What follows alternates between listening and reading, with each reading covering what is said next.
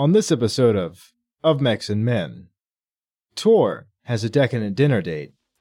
Grayson gets tunnel vision, but it's Nagumo who is truly shocked.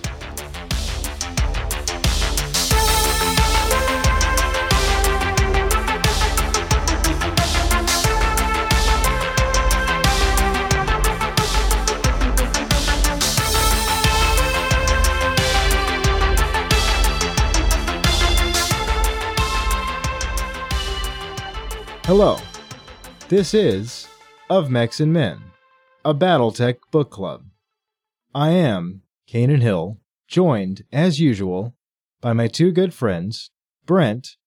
It is me, Brent. And Aaron. It's me, Aaron. What's going on, boys?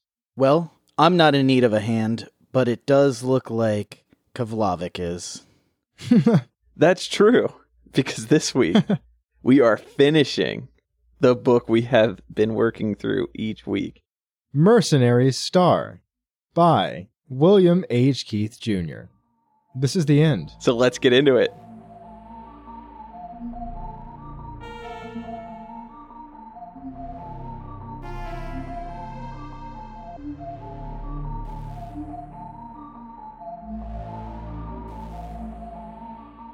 Chapter 36.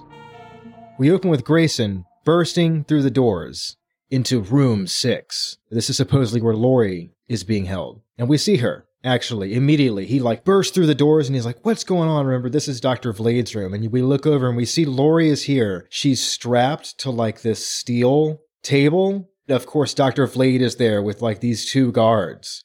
And you're like, what's Vlade doing? And he's dipping a torch into this little basin of fuel because he was going to torture Lori and use her fear of fire. Grayson has arrived just in time. It's very dramatic, right? It's right as he's dipping the torch in and he lights the torch. Grayson reaches for his guns. Oh, it says he's out of ammo, right? It's he would shoot him, but he didn't. He was out of ammo. And I was like, what? Really? We did address the ammo situations a lot in the previous section where he kept looking and being like, these guys got rifles, but we're going to leave those. Grayson, why are you like this?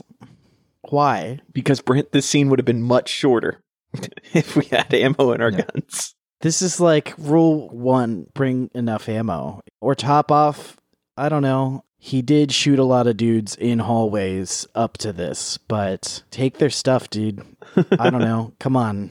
Yeah, he doesn't have any ammo, so we're going to have to rush them, right? We're going to have to rush, we're going to have to tackle. He just starts wildly kind of swinging his... Grayson plan B. Yeah, Grayson plan B. I think he hits one dude with the butt of the rifle and jams one dude. He knocks out both the guards. It's very impressive. He executes a successful hand-to-hand maneuver. He remembers the basics of CQC. He knocks out both the guards. And then, of course, it cuts over to Lori, and she's like, Grayson, behind you! And she's, shouting, and then Grayson turns, and Vlade, of course, is swinging the torch. What Grayson, pulls out a gun, he, knocks the torch, right? He's swinging the torch, and he hits the gun, and he's like, ah! And, burns his hand, and the gun goes clattering across the floor. It's very dramatic. I love it. It's such an 80s action scene. He duck and rolls past Vlade's chasing him around the lab and stuff, swinging the torch at him and whatnot. And Grayson, he has the grenade. He has he doesn't arm it. He has a grenade. He just throws it at his face. Right? He just throws it at his face. He just throws it.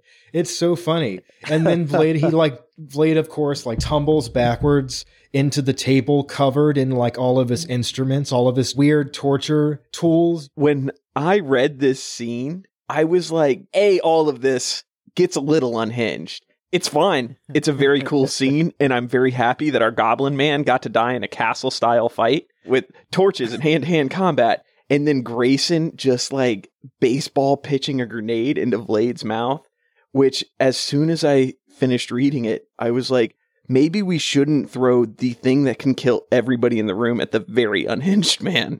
It's very funny. Yes. However, impressive for him just taking the grenade to the face. Yeah. Those things are heavy, dude. Also, if this was a mid-2000s video game, this whole scene would be a QuickTime event. Oh, absolutely. In the God of War knockoff version of this game, yeah. hit X to like throw unarmed grenade at face. You see Vlade reaches back, right? Grayson knocks him into this table. He reaches back. His hands clasped around the neuro whip. You're like, oh yeah, the neuro whip from before. Grayson's like closing in on him, but he does Vlade like, whoosh, whoosh. He comes back and he starts whipping Grayson. Grayson like has his arms up, but he's taking the hits. They're like cutting his arms up and stuff, but he does, Grayson, of course, he just does, what do you think I'm going to say? Grayson like rushes him and just like hits him in the face and kind of like knocks him out, I guess. That's what it says. It's like, he hits him in the face and then Vlade blacks out. And you're like, okay. All our Grayson evolution of like combat strategy and everything, we fall back to the tried and true, run at him and hit him in the face. And it works. No, he didn't tackle him. No tackle here, but we know he would have if he could have. Yeah. So as soon as he hits Vlade, he like immediately cuts over to Lori. He's like, Lori, and he like runs over to her and like cuts her loose. And of course we get the scene, right? And she's like in his arms. He's like, Gray, you're here. And she's like shivering. And of course he takes the jacket off and like puts the jacket around her. And he's like, let me go get your boots. And he like gets her boots for her. He picks up some guns. He gives her a gun and she like throws herself against him. But she's like, oh no. And then it hard cuts to Vlade is back up. It's this whole, he puts the jacket on her and they're like holding, and then the camera pans over and Vlade is there again. And he's like, and he comes back at him with the neuro whip, right? And he's swinging it back and forth at Grayson. And Lori is back. She has her pistol up, but she's like, I can't get a clear shot. You like see like the aiming back between. Yeah, you get the first person. Yeah, I can't. And then it's just Grayson's like grappling with Vlade. Vlade has the blade like coming down. Grayson's like holding it up, like, because Vlade is like pushing it down on him, and that's why they're so close. Lori can't shoot. And he manages to, he dodges it. He puts up his arm to block, and like Vlade like slashes him. Grayson takes a pretty nasty cut here, though. He does, and Vlade's kind of like moving in. He's like, I'm going to get him. He's moving in for the kill. He's going to like stab Grayson. And then Lori smashes. You just see out of the frame, just the torch comes in and smashes him over the head. And he's like, and you see it's Lori. And she's picked up the torch and she smashes Dr. Vlade. And he like tumbles backwards, of course, into the fuel basin and knocks the fuel everywhere. And then like goes up in flames. And he's like, and he's screaming. What a great scene. My headcanon is that while writing this, William H. Keith was watching one of the many Bond movies that had been out by this time. Oh, yeah. This feels like a climax in a Bond movie. Totally. It's, absolutely. I love it. It's such a cool little movie. I took it as like one of the fantasy scenes that were like rife in the 80s, like, think of like Beastmaster and all that, where it was just muscular dudes not wearing shirts fighting in castle corridors, in caves. Yeah. This is what I see here. And I see what Keith is working with there, having Lori come in the end, beat Vlade with a flaming torch, overcoming the fear and everything. There was absolutely an intended point with it. And like I said, it is fun. There's nothing to really say, like, the book wouldn't be better without this scene, and it wouldn't be worse without the scene either. Right. But it was fun, and I was just blown away that this scene is like multiple pages of one fight on hand-to-hand, which is longer than most of our mech battles in this book. But it's true. It's pretty cool. We get the big heroic save Lori moment, Lori saves Grayson moment, growth. All of that is accomplished here in these couple pages at the beginning of 36. They run out of the room. He's like burning. You get it. He's like, come on. And Lori's like, I killed him. Grayson's like, I'm glad you did. And he's like, I'm okay. Grayson's like, I know you are. And I was like, okay. Like, okay. They just have their dialogue together here. It's such a, this thing's on VHS. I love this. Yeah. They're running through the empty corridors. They find the stairways back up to where Grayson was with all those prisoners earlier and stuff. And now it's funny because there's dead Combine troops like everywhere. There's like everyone's dead, and they're like, what happened? And you realize that those prisoners they continued to unlock more prisoners. They just killed everyone. It's just so funny. They just like cleaned the place out. So Grayson, he makes it, they're like, let's go through this door. It's funny. They like open it and they're like, what's through here? And they look and it's like the mech bay. And they're like standing in like the back of the mech bay. And you're like, oh yeah, there's like so many gantries. Riddled with gantries. Like there's like, it's just like wall to wall gantries. It's almost like they repair mechs here. That Crusader and the Marauder are here. And you're like, oh, cool. And then, of course, there are, of course, a bunch of soldiers in here because there is like a big battle going on. This is the place where the other commandos were like assaulting. They've come in. It's kind of cool. Grayson's slipped in through the back, like accidentally. But yeah, the soldiers notice them and they're like, oh, they start shouting and like, taking shots. And so they're like, Laurie and Grayson have to immediately like get behind some stuff. Grayson's looking at the mechs. He's like, the Crusader looks pretty busted, but the Marauder looks all right. He remembers he damaged it. He shot that LRM at the cockpit earlier, and he's like, I wonder if they repaired it. Him and Laurie look at each other, and she's like, lovely day for a last stand, isn't it? And he's like, it's a weird thing to say. I'm planning on getting out of this one. Yeah, Grayson's like, not quite yet, please. It's so funny. Anyway, he's like, let's try for that Marauder. She's like, how are we going to get past these dudes? And he's like, check it out. And he has like 2 white smoke grenades. And he hands one to her, and he's like, we're going to synchronize, throw them over these crates or whatever we're behind. And it's like 3, 2, and they both, and they throw their grenades, and the smoke goes everywhere, and they hold hands, and they run through the smoke, and they're trying to make their way to the Marauder. They're like, we made it. I see there's like a ladder leading up, and they start climbing the ladder, right? And then as soon as they start climbing up, it's like, you hear the fans kick on. These like huge industrial fans, obviously, in this big bay kick on and like, and all the smoke clears. And so all the dudes see them just like climbing up this ladder and they start shooting at them. I like that in the middle of this, Grayson's internal dialogue is like, oh yeah, of course they'd have. He's like explaining to the audience, like, of course they'd have fans to pull out all the like stuff. As he's like, that's interesting. Bullets start pinging off the like mechs near him. It's really good that they have those. Yeah. It's really bad for me right now, but for safety regulations, we should make sure that these are standard in all of our repair facilities. It's so funny. So yeah, the fans kick on, the smoke is clearing. Dudes are shooting at him. Grayson kind of pulls out his pistol, but he's got to hold onto the ladder, and he just kind of like unloads a mag, like just down there. He's doing cool guy stuff here. They climb up, they make it to the cockpit. They get in the cockpit. The damage from that LRM hit is still present. The cockpit screen is breached. There's blood on the seat still. He's like, is that Kevlavik's? And we realize, he must have been wounded. Yeah, he mentions in there, he's like, oh yeah, that mission where I shot the Marauder, that trap was so important, it couldn't have been anybody but Kevlavik on the ground. Yeah. That was one hit. The whole thing. Yeah. One LRM. One LRM. Yep. Cockpit hit.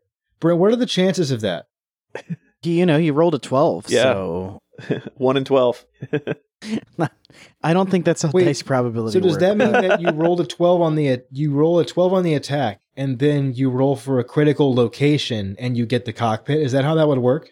So literally the only way this could have happened is if the head was already damaged, because the Marauder 3R has 9 points of head armor and then it has 3 points of internal structure. Or he could have been playing with floating criticals. That's like, yeah, I don't know. I don't know. They just ordered that cockpit glass off Wish, so.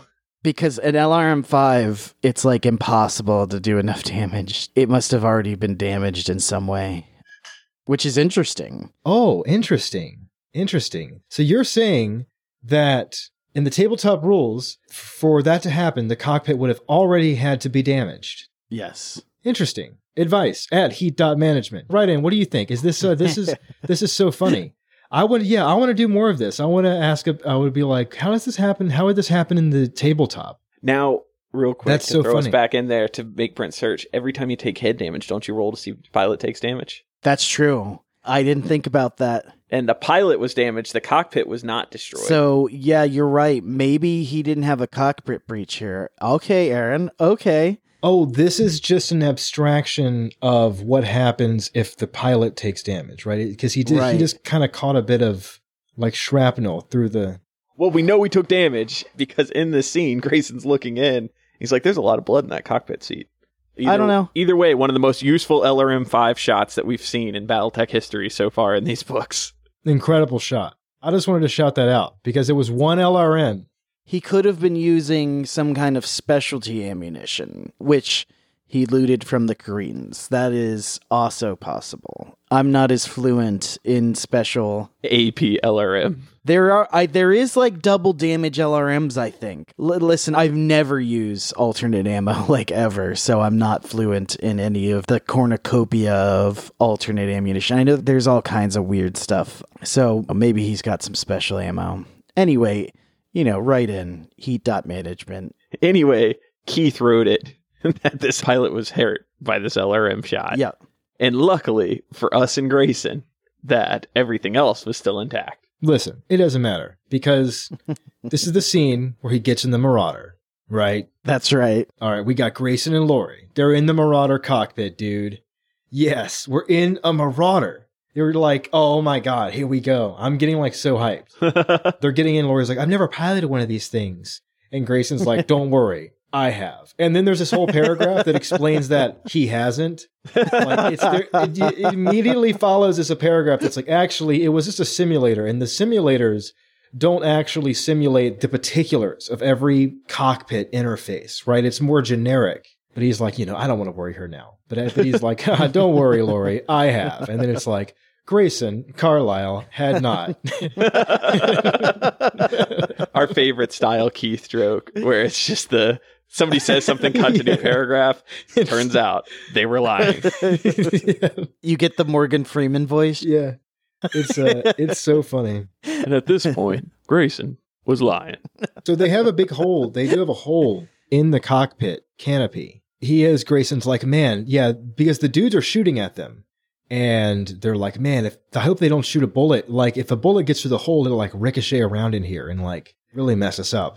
I was like, man, that's like a good point. Very dangerous. He sat in the seat, ignoring the stains. He turns the power on. Oh, he gets the neuro helmet, right? He's got to we got to synchronize our brain waves. He's like, man, I hope it's not keyed to Kevlavik's brain still, because sometimes they booby trap them and it might instantly kill you, like an electric chair, if it's like the wrong thing. He puts the helmet on, and luckily it doesn't kill him immediately. He has to do the weird brainwave calibration sequence. They always describe it, you get really dizzy. It's like complete vertigo, like the worst, like car sickness, just for a second. As it's like, and it's like calibrating with your brain waves and it calibrates with your equilibrium so that it helps the pilot. It uses its own sense of balance to stabilize the gyros and stuff.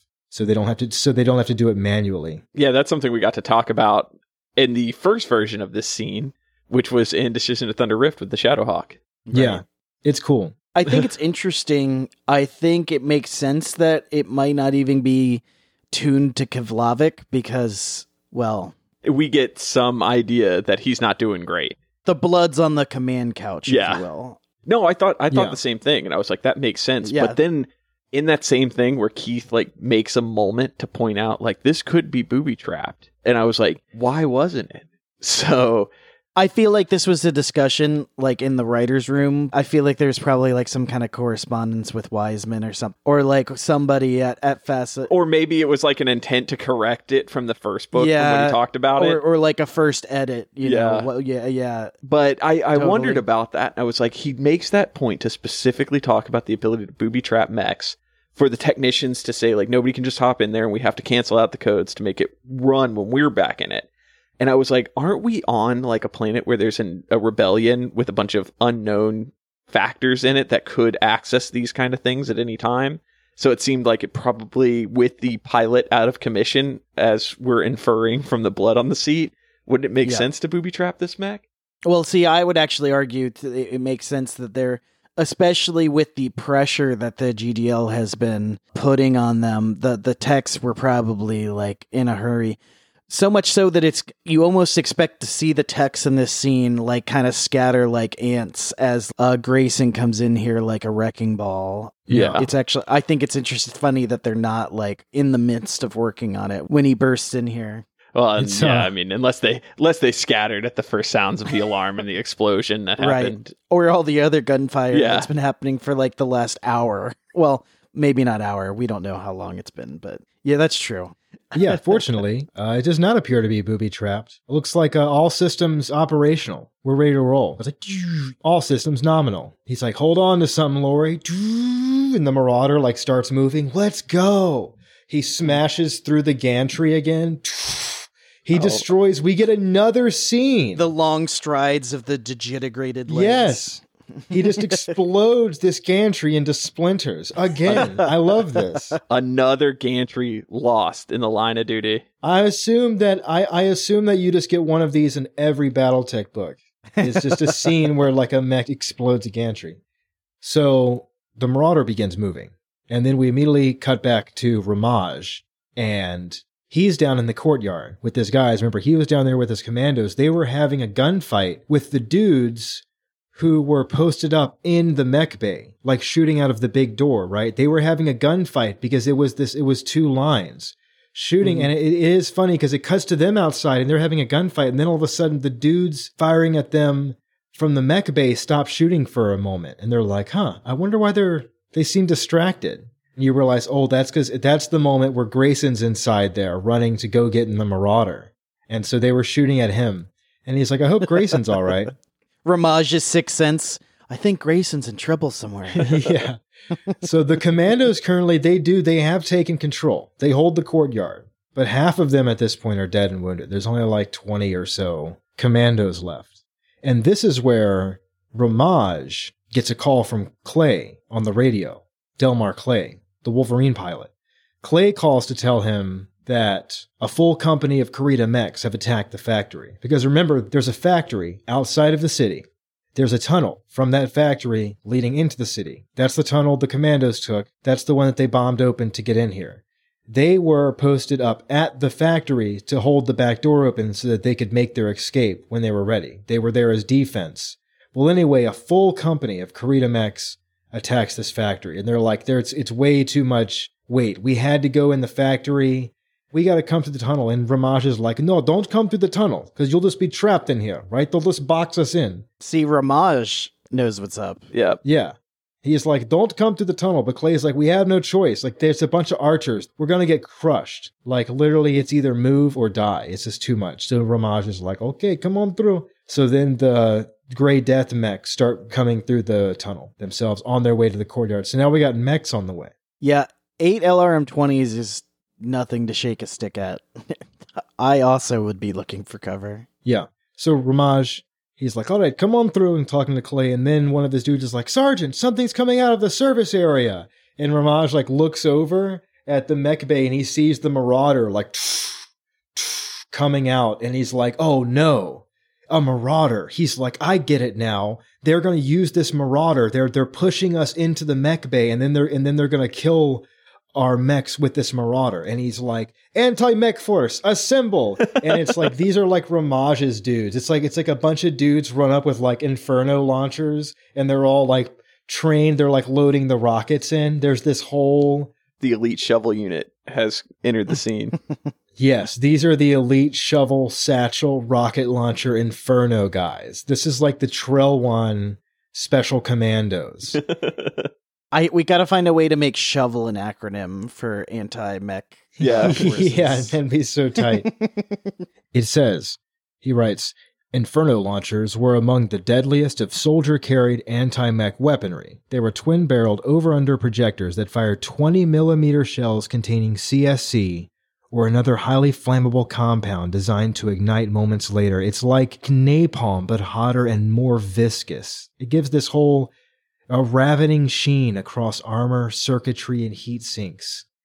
He really describes, I thought this paragraph was nice. He describes really how dangerous the Inferno is. It's like napalm, but it's even more of a liquid, and it gets everywhere. It gets in everything, all the cracks and crevices. It gets in the circuitry and inside the heat sinks. And all these dudes are lined up, and they're loading Inferno rockets into their launchers and pointing them straight at the Marauder cockpit.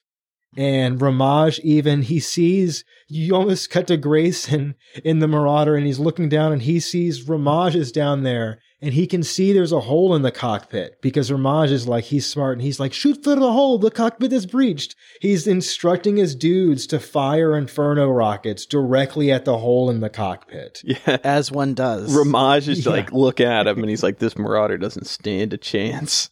Yeah. And the dudes are like excited. Don't come at me with a breached cockpit. Yeah, they run up with their Inferno. They're like so excited. He's like, anti-mech unit. And like the dudes run over and they're like, they've been waiting to shoot these things. They're like, yes. It's cool. I don't know how intentional this is, but you are going to take your like anti-tank and anti-mech guys. You're going to keep them in an alternate position until you're ready for them to make their hit. That way that they're like tucked somewhere safe. And then they were like run up, take the shot, and then basically dip out. And so I don't know if that was intentional or just like how the scene was written, just by happenstance, but I thought it was cool. Baby, no problem. It's true. Yeah, the end of the last episode, when we got the last Ramaj point of view, he was like, it's about time for the anti-mech squad. Let's get them nearby. And these boys are just chomping at the bit, ready to go. Yeah. That's it. The chapter ends with Ramaj being like, now, boys, take him. Take the shot. And it's like, chapter end. And you're like, oh, no. I'm sure Lori's happy about this. She's real chill about Inferno launchers and cockpits. Oh, yeah. And I'm sure Grayson is too here, staring down the barrel of Inferno launchers from his own team. Right. This is so funny with the whole fire bit, right? We just had the thing with the basin and the fuel and the torches, and we were swinging, and it's like he lights on fire, and we were like, yes, we got through it. You know, we had this whole scene with fire, and then they're like, no, not yet. Like the whole fire theme. He brings it back in the same chapter. In the same chapter, he's like, here we go with more incendiary, flammable weapons. I love it. So we've got this example, and we're going to see one here in a chapter or so. Another example, but this is why having like a unit livery is so important. And you'll see a lot of inner sphere units, they're going to have camouflage, but they'll often have insignias or other things, or sometimes they'll outright not include any kind of camouflage, and they'll just have kind of a coloration, whether it's something more flamboyant for like a guard unit or just some like olive drab with flare here or there to differentiate units. But I just wanted to hit it again because if something doesn't give here, the fact that they have enemy livery is going to lead to Grayson and Lori's death. And in a chapter or so, it comes up again. That's true. That's why, for a lot of us, especially people playing the board game that have been into Battletech for years, it's fun to look at all the different camo specs and liveries. But so anyway, long story short, livery's important. Don't shoot your friends. Friendly fire isn't friendly. Ladies and gentlemen, I also wanted to point out that Brent seems to be wearing a Northwind Highlanders t-shirt as we speak. He's speaking of livery. He's rocking the tartan right now. Brent, where I see that's the new t-shirt, actually. That's a hot release. I will say these t-shirts are pretty like comfy. Nice. I do recommend them. Yeah, dude. It looks great. I had to get the Northwind Highlander one. Yeah, he was rocking the tartan. I just wanted to shout it out. And he was like talking about livery, and I was like, it's true. This man's passionate about livery. I take my livery seriously. At least we can know that if Brent leaves a mech bay in front of the Northwind Highlanders, they won't shoot him. But we'll find out if that's the case for Grayson and Lori here in the next chapter.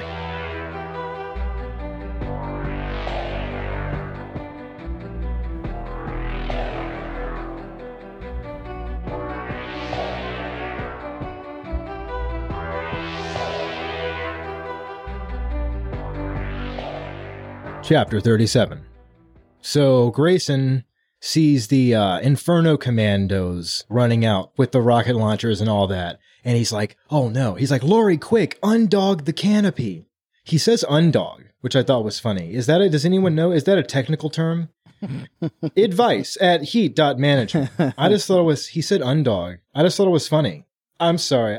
I'm not trying to get us stuck. Look, and then he's like, do it. He's like, undog the canopy. And she's like, I can't, it's stuck. But she's trying to get it. See, Grayson can't reach the release handle while wearing the neurohelmet. right? It's too bulky. It's got the big cords and cables come all chunky, snaking out of it. But he can see it's like slow motion. The commando is bringing the rocket launcher up. And Grayson is just frantically scanning the surface of the control board, right? And he's like, man, which button? Remember, he only has sim time with the Marauder. He specifically was like, I'm fine. The only thing I don't know is the specific placement of all the buttons. And then sure enough, immediately, it turns out he needs to recall the specific placement of a particular button, which I thought was very funny. Sims don't teach you all the buttons, it turns out. I thought that's interesting. I bet that as the technology increases, the simulators get better. I bet that eventually they do teach you all the buttons, but the commandos, they didn't have the best stuff. Does seem like an oversight of the Battletech universe Sims. I mean, it makes sense because the simulators to some extent are like physical. Oh, right. Right, because they have the sticks and everything.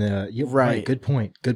So they're actually probably not even laid out like any mech in particular. Now, do we ever see that technology change? Because Yes. just asking in the books later on, because I know like what they're describing would be the equivalent of what we have for aircraft simulators, where we have like multiple steps of simulators where you start in like a universal simulator that isn't specified to an aircraft, then you go into a specific aircraft simulator that mirrors all the controls. So I don't know, do they ever mention that later on, if they have those more intricate sims, or if it's more of a just kind of afterthought? Yeah, the simulators get brought up. They do. They're totally a thing. It is common for them to talk about mech simulators, and they definitely go into detail in the future. Okay. However, I still don't think we really get anything where we get like a 1-for-1 where it's like, oh, this is a Wolverine cockpit modeled exactly, unless it's like something custom made. If that existed, if that was a thing, I would actually think you would see it back in time as opposed to in forward in time, because we only get more mech chassis and variants as time goes on. And going backwards is really the only way you would get less of those, less to the point where there might be dedicated recreation of controls. I'm sure they might be out there. Good point. There's a bit here, because you're like, why doesn't he just radio down if he knows the station that Ramaj is on? But he's like, because of the battle speak encryption, the different units have their own like encryption channels, obviously. And he doesn't have time to like turn it off or like change it or whatever. It's like programmed to this. It's all scrambled. They wouldn't be able to hear it. This is cool. We actually learned that they're using some like digital side encryption. They use some programming chip or some kind of like not incorrect nomenclature, but like dated way at looking at computers, because we are kind of in a retro 80s universe, admittedly. It is interesting, though. I would also assume that they're using frequency hopping, which is where all of the radios have a time in which they hop between frequencies. This, on top of encryption, makes it very hard for anyone to even potentially reverse engineer and figure out what is being said. It doesn't say it, but I assume, because that's a very simple process, simple in quotation marks. It's very easily accomplished today, so I imagine that they're doing it here. We don't see that, though. I just wanted to talk about it. I just wanted to be a nerd. It's cool. No, that's because as he immediately realizes this, he's looking at it, then in the book it goes, Grayson gave no thought to any of this. In his mind's eye, he could see the commando finger tightening on the trigger. So he was like, too technical, can't care right now, gotta figure out another option. So he's panicking. He doesn't know what to do. He doesn't know what button to hit. He's like, Laura, you gotta get down flat. And Laura's like, huh? What? And he doesn't even have time. He just sweep kicks her. He like sweeps her down and knocks her over. And immediately he hits the big red button and arms the ejection system. And the little charges and it pops the canopy off. I love this scene. You just imagine, you see Ramaj down there, pointing at it like, that's it, hit it. And you see the canopy fly off and he looks up and it's Grayson. He's standing up. He's still got the neuro helmet. Yeah, you feel like he's standing like waving his arms, but he's got the big chunky neuro helmet on his head. And he's like, guys, shoot. It's me. Yeah, don't shoot. It's me. And like Ramaj like runs over. You see this scene. He runs over and puts his hand on the barrel of the rocket because his dude's like lined up like Yeah, he dee dee dee dee, like got the lock. He's like, take it. He's like, no, like running, puts his hand on it, like, it's all right. It even says that I think it says that the dude looks disappointed, you know? The guy goes, aw. Yeah, he's robbed. He was like, man, that's what I mean. They were so excited to inferno this marauder. This is like crushing. Yeah. He's like, it's just Grayson. And they're like, oh, all the dudes are like, come on. And he's like... Yeah, the quote in the text is, the trooper with the Inferno lowered his weapons with the reluctance of a professional, denied the chance to demonstrate his craft. Come on! So the guy is just pouting, just like, damn. Why did it have to be Grayson? Grayson just like looks down at Laurie and he's like, I think I know what you've been feeling all this time. You know, I think my parents died in a bit of a fire themselves. Look, he can't be smooth all the time anymore. Sometimes you still got to have a little hiccup from time to time. Laurie, we're equals now in trauma, right? It's very funny. Because then you hard cut to Nagumo in the comm center. He's like on the phone. He's talking to Admiral Kodo. And it's like, Kodo's coming with reinforcements. He'll be here in a few hours. Sir, there's a fire in the building. Like, there's fire alarms going off and stuff. You know, firefighters are like coming in. It's so crazy. It's like, sir, the fire is spreading. We must evacuate soon. During that initial description, too, there's one moment of like Nagumo's still like doubling down on like that narcissistic angle where he's mentioning like Kodo's coming and where it's like, oh, things are obviously not going super great. There's fires all around him. They've infiltrated Regis. And he's like, not that he really needed Kodo's presence, but he did not believe in things in half measures. And it's like, yeah, it would definitely help to have him here. Like, you don't need to disregard help coming in at this point. Yeah, bring in the spaceships. That's a good idea. Especially because Recall took a bunch of hero space fighters. Listen, there's a fire coming, all right? The fire is spreading. Nagumo, we're not in his office yet, but he is looking down the courtyard. You mean he's just being completely dishonest with himself and everyone on his command? He has another, we have a Nagumo moment. He's looking on the courtyard. He's like, the mercenaries, they should be trapped by now. The usual, I will use the tunnel against them, trap them from both sides. He's like, it will only be a matter of time before the gray death will die at my feet. And then Nagumo goes back to his office, right? He's like, I have to go to my office. Travels with his bodyguards, but he's like, you guys wait outside. And we get this scene. He walks into his office alone, and he's like looking out his favorite window. I feel like he's got his arms behind him, looking out the window. Yep. Like we've seen so much. And you see the same scene from before, but from his perspective. You see the Marauder coming out of the mech bay, and he's like, is that Kevlavik's Marauder? And he's like, Kevlavik's in the hospital. He lost his arm. And that's when we're like, oh, he lost his arm. That was pilot damage for sure. And the door behind him hisses open, right? And Nagumo thinks it's like one of his bodyguards. He turns like, what do you want? And it's a girl. Black face paint. All black, everything. She has like a stun pistol and a very sharp knife. And you just see her, she steps over like the bodies of the bodyguards. And Nagumo's like, she looks familiar. Who are you? Do I know you? And, oh yeah, you know who this is. I like to think that it's like his lack of fear is more from incompetence than it is from courage here, where he's just like, what's this person doing here? Don't mind me, General. I'm just one of the things you used once. No, wait. No, just wait a minute. Put that thing down. And then it says she's like smiling in this like honey sweet voice, just like wide-eyed, just like, you really should be more careful with your toys, General. And she's got the knife just coming closer. And Nagumo, he tries to grab her stunner, but he's too slow. He just gets stunned, right? He's like, and she's like, shh, and she like shocks the crap out of him. Yeah, she ties him to a chair. Sue Ellen Klein. She goes to Nagumo's office. She does this whole scary psycho bit, and she stuns him and ties him to a chair. And then it's just, the scene just ends with like her finishing tying the knots, and I feel like you see the knife like, but he's like shocked, right? The book is very clear that he's fully conscious, unable to move, unable to scream. And it just kind of like fades to black, like transitions from there. It was another Sue Ellen appearance. How cool is that? And I'm glad I've stayed in her corner the whole time. I've never disregarded her and thrown her away, as many people in this story have. But when I did read this, I did have a question of there was the point when the raid first started, when the explosion goes off. Nagomu is specifically described as reaching for the gun in his desk and getting the gun and being like, I've got it. And then we get to this scene and the gun's nowhere to be found.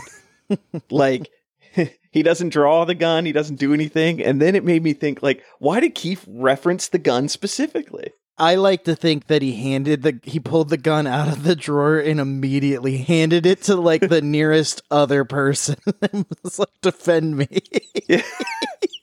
But you're right. He's got like a rifle and he has to like take his hand off of it and take the gun. Like, thanks, I guess. But that was just one of the things where it was like, there was a specific line in there and it just didn't come up. It wasn't like he tried to draw it and she stunned him faster. So just something I wanted to point out. See, I thought you were going to bring up why she was attacking him, who she barely really knew. And instead wasn't the one that was like, it almost, for me, I'm like, why didn't she go to where Lori was? Because that's where the guy that would have really hurt. Yeah, that or Vincent. What about Vinny? Where it was like, Vincent, because like, I don't know if she only spent a very little bit of time with Nagomu, but we're glad she's here. It's almost like we took out Keflavik. It almost seems like Keith was just like, well, we got to kill off the bad guy cast. It's like, well, Keflavik is out of commission. Vlade got hit in the mouth with a grenade and lit on fire. Yep. So it's like, well, someone's got to take care of Nagumo, and we can't just have like a stray autocannon burst go through the building. So goes through Rolodex. Oh, we got Sue Ellen. Sue Ellen got beef. We got it. No, I do it's think, fine. Like, I have more problem with the gun than her going after Nagomu, because I felt like, if we were talking about it, if we're taking it and breaking down the idea of why Sue Ellen kill Nagomu, because I feel like the intention Keith was going with was, we've talked about that narcissism of Nagomu the whole time, the disregard of anyone beneath him and the eraser of anyone. See, for me, the narcissism is the reason. I was joking, but I meant like, I feel like he was too good to defend himself. Yeah. And to me, it was using that thing of like, oh, here's a disregarded piece of Nagomu getting killed by something that he just didn't even think about anymore. Like, it was just something he had completely gotten rid of. And then Sue Ellen went for like the head of the snake and took everything out and just showing like she's not worthless. Kind of a retribution point and a redemption point for Sue Ellen. Totally. And even though she did it in the most unhinged, crazy person version imaginable, because she could have just been like, Grayson, I'm going to kill Nagomu, and Grayson would have been like, thumbs up, great. She also could have just opened the door and like, kapow, but that's not very dramatic. Yeah, well, and there's no way this crazy person was going to let him off lightly. But like I said, I feel like that to me was fine. I just had that question about why the gun was specifically mentioned and then never brought up or shown in any way again. Nagomu's gun. He just doesn't even think about the gun. Yeah. We've had Pavlov's gun, but now we've got Nagomu's gun, the gun that wasn't used later on in the episode. Yeah. It's the antithesis. Why don't we get a scene of her killing Vinny? What about Vinny? Where's Vinny? That's what I wanted to know. I was like, what about Vinny she should be mad at Vinny too? Vinny saw the writing on the wall. Yeah, Vinny ratted her out. I bet Vinny's dead already. I bet that the prisoners killed Vinny. I was thinking about him. Old Vincent Mills. Maybe she did. I like to think she did. In my head, Vinny was one of Nagomu's men, right? And I think they specifically alluded to him being one of the SF guys, right? I don't think so, because he was a captain. They just mentioned him as captain, send him in at one point. Because if that's the case, he might have shipped off with recall. Oh, yeah, maybe he got away. Wouldn't that be so funny? If Vinny caught the last ship out. He stowed away in an aerospace fighter.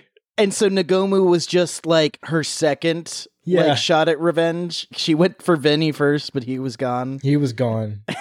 Either way, we don't get a resolution to Vinny's arc here. So yeah, it does imply, okay, I realized I did the whole thing, but in summary, we get Sue Ellen, the fighter pilot from the beginning who crashed and was captured. She's now returned. Then we have Nagumo, this villain who we've seen time and time again every chapter.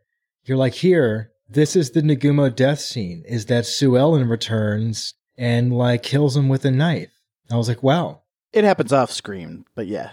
Yeah, that's great. So funny. Yeah, this thing just keeps going, though. We get that scene, and then we get the Grey Death Legion mechs. They made it through the tunnel, right? Delmar Clay and the Wolverine. Remember, Khaled is in the Shadowhawk, the Rifleman, the classics, the hits. They emerge into the courtyard. And they, too, they, like, pull up and they're like, sir, there's a Marauder. And they're like, what's a Marauder? Mirage has to be like, hey, don't shoot, it's Grayson. It's cool, we get a little reunion. They're like, oh, Lori, good to have you back. Everyone sees that Lori is in the cockpit with them. She's like, good to be back, what's going on? It's like, the Koreans boxed us in. All deploy to cover the main gate. So now they realize that they're getting pushed, right, from the main gate. They're going to have to take waves from two sides. They're going to be attacked through the gate, and they'll be attacked through that tunnel now. Because those mechs are like coming after them. And so Grayson tells everyone to take up like defensive positions in the courtyard and cover the main gate. And he's like, I'm going to head into the tunnel. And I'm going to hold off this wave of attackers with this Marauder. And he starts like, and he stomps back down into the lower level where the entrance to the tunnel is. So we only have two angles to defend, the tunnel and the gate. Just keep that in mind, folks, as we move forward here. They're stomping through, and then they start to go into the entrance of the tunnel, and Grayson's like, now remember, Lori, please don't touch anything, because the ejection system is armed, so if you hit it, it'll rocket us straight up. And she looks up and realizes that there's a ceiling. There's no us about it. It will rocket Grayson up, and she will be very badly burned. Yeah. Oh, is that true? I guess it is. Is it just his seat? Yeah. They actually, I forget what happens, but there's something later. Later they discuss it. Yeah. It is very funny when Lori then looks up. She's like, oh, a couple feet above us is ceiling.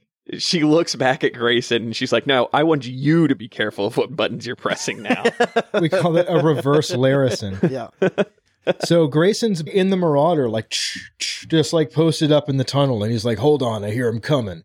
And you hear like mech sounds down the hallway. It says that. It's like, Grayson hears mech sounds. And he's like, can't mistake them mech sounds. I know when I hear them. You're like, okay. Who amongst us don't know when we hear mech sounds? And he's like, Laura, you got to get down. Because without the canopy, you'll get irradiated, basically. He's like, I'm about to start shooting these PPCs.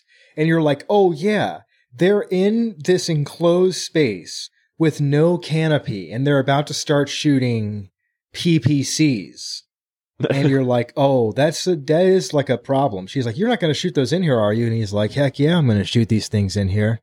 And he waits. This definitely will never come back up ever again. Yeah, probably not. Because he's kind of like posted up right near like the tunnel entrance. And he hears the mechs getting closer and he steps out and like, and he's like fires his PPC. And he's like squinting his eyes, you know, so he doesn't, and he like hits a Centurion. And he's kind of opening and closing his eyes. And as he's firing, he's like alternating shooting the PPCs at this Centurion while he's like opening and closing his eyes. He's like alternating his eyes. He's channeling his inner Clint Eastwood. Yeah, it's very disorienting, but he's like shooting the lasers and the PPCs. He's just hammering this group of mechs though. It is cool. He's just like, so he just keeps the triggers down. The Combine pilots are very confused. They're like, oh God, it's Pete. Like they are getting rocked by PPCs from out of like the tunnel's entrance. Yeah, every shot's taking a point off Grayson's vision. Yeah. It's a bold plan, cut. Let's see if it pays off. Yeah, he gets a call from Amash. He's like, Grayson, they're coming to the gate. At least 8 mechs coming through. And then Grayson's just like, all right, Lori, get down again. Steps back out and he hits this archer. And because it's this big thing, the dude falls over. And the tunnel is temporarily blocked because of that archer falling over. It kind of like blocks his buddies in. Yeah, it falls on top of the stinger that was in there. Yeah, I was about to say, it falls onto a stinger. There's a whole like little Curb Your Enthusiasm domino effect that happens there. So those Combine mechs start to pull back. They're like, all right, hold on. Let's take a second here. We're kind of getting messed up. Grayson starts taking the Marauder like back up the ramp. He's like, all right, let's support him in the courtyard. And then the archer like explodes and like the tunnel collapses. One of the mechs explode. It doesn't mention it's the archer since Grayson's outside of it, but it just says an explosion rocked the tunnel behind them as a damaged mech exploded. If we're talking about raw ammunition to go off, it's probably the archer. Yeah. That would be my bet. But yeah, Grayson's like, damn, that was our way out, though. This chapter just ends with the Gray Death was now trapped inside the university courtyard. Well, I mean, kind of. I mean, they have the forces outside the gates, but they still have the gate to get out of. Yeah. I don't know. For me, it was hard to, like, follow. Nowhere near as hard to follow as the ending of Decision at Thunder Rift. And not that this is the ending, but mostly because I was like, why? I guess we're going to get into that, though. Yes, because I had the same question. The Draconis tunnel plan. They'll never expect tunnel. They'll never expect tunnel, except everyone did. We've got our Grey Death Legion had come up the tunnel. And the whole time I was like, why are the Curetans going through the tunnel? Through the choke point. Through the choke point, into the held position. The, like, common denominator of, like, how to, like, fend off superior numerical forces. This isn't new tactics, ladies and gentlemen. This is tactics dating back as far as mankind started throwing and beating each other with sticks. Choke points were used to, like, fend off superior numbers. Yeah, it's like in the Art of War, right next to the section where it's like throw bigger rocks. Yeah. There's don't go into choke points. Yeah, don't be baited into choke points. But they send all those mechs that routed them up the tunnel. And it was just like one mech, because it's a choke point, was able to just start knocking these guys over. They kind of weeble wobble until they fall down and then explode, sealing off the tunnel and probably destroying what was ever in there. I'm sure they weren't able to get out there very quick. And this was Nagomu's plan. Yes. Yeah, to follow them into the tunnel. And admittedly, he wasn't expecting the Marauder. Oh, except his vantage point, he was able to see the Marauder. He only had just saw it. He was standing at his window, arms behind his back as normal. And he's like, look at that Marauder. Oh, who are you? Okay, that's a little bit more forgivable. So he was wanting them to hurry through. That makes a little bit more sense. But my thought was, like, wouldn't you just blow the tunnel, removing an entire, like, you could take all those mechs that are at the factory and swing them around to the front gate, their only other point, and then the tunnel is completely out of play. And then you could, like, literally just take some bruiser and put him in the tunnel to, like, keep them there. Or wait till they start pushing through the tunnel and do exactly what Grayson does to them. Yeah. Oh, and then you have a charge and they're ready to blow as soon as you see him and routed in the middle of the tunnel and you blow it. But you don't put the archer in there, though. Yes, that was the other thing. I have the archer specifically highlighted as, like, of all the mechs to play tunnel games with, the archer is not the mech I would have sent in there. I mean, who amongst us have not wanted a fisticuff with an archer? It does have those hand actuators. I mean, I'm sure Grayson saw it and was like, of all the mechs I could see in this tunnel, I'm so happy it was an archer. Because those LRMs aren't going to go very high. Dude, they should have put a charger. Charge. That'd be tight, dude. You can throw just about most other mechs in the tunnel, and it makes a lot more sense than sending a single archer down there with some other, and medium and light support mechs, all bundled up on top of each other till they fall down because they got shot with a PPC. He does some work with that Marauder, though. He's tearing him up. He does. Grayson does exactly what they could have done if they would have made not the tunnel plan. It's sick. It's like this power. It feels like the hero got his new suit of armor. And it's like this scene that's just him just like, and just like PPCing the crap out of this whole like company. Totally. And you're like, yes. He's like so powerful now. It is a pretty cool scene. I don't want to dog on it too hard. And I even almost want to say shout out to Kavlavik here, because it does beg you to question if Nagumo has been out of the small unit tactics for a little too long, and maybe Kavlavik was kind of picking up the slack there, because this was a bit of a boo-boo moment, a little oopsie. Oh, yeah.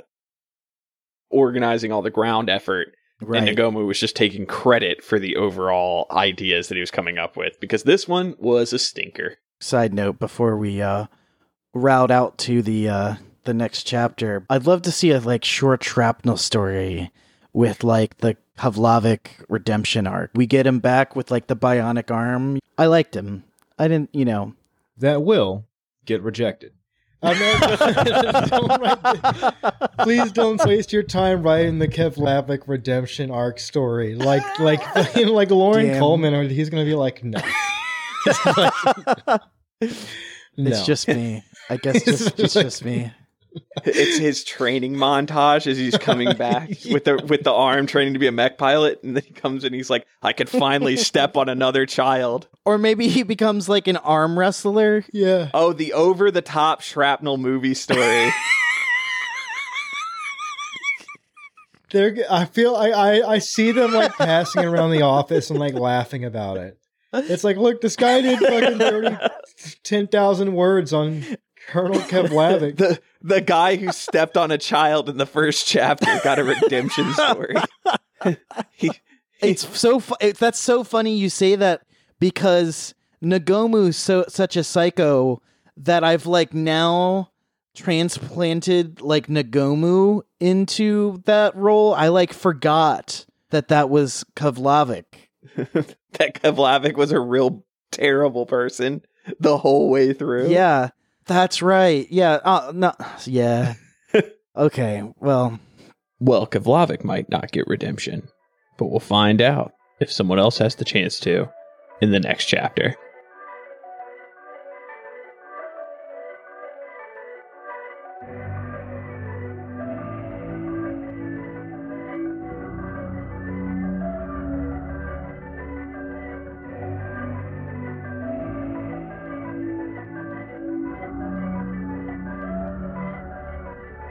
Chapter 38. So, the courtyard gate has been blasted open. The Combine mechs are pouring in. It's like this huge battle. Smoke wreathed the courtyard. There's smoke everywhere. It's very smoky. Shapes moving through the smoke, like lasers, PPCs, missiles flying around. It's very cool. It's very cinematic. The rifleman is like laying down the AC fire, with the guns. The Wolverine's like crouched in the corner. Clay's over there. He's just like posted up, just like gunning dudes. The Shadowhawk, Khaled, is in the Shadowhawk. He's up on the roof and he's shooting down. That's cool. I like that. He's got the cannon. He's just like shooting down at people. And then Grayson, of course, comes lumbering up from the shadows of the lower levels. He's in the big Marauder. here, this makes everything a little bit better, right? At least this attack was a twofold attack. They weren't just sending dudes down to the tunnel to meet their demise. It appears now that they also hit them up top here at the gate. This makes a little bit more sense now. Yeah. When Grayson gets back to the courtyard, Ramaj tells him that there was some mechs. They rushed the gate. They had this little skirmish, but there's this momentary break in combat. He's like, they're probably just testing us. Grayson's like, all right, well, everyone get ready because they could be coming back anytime. And like right away, it's like, deet, deet, deet, like incoming missiles. Incoming. And he's like, shit.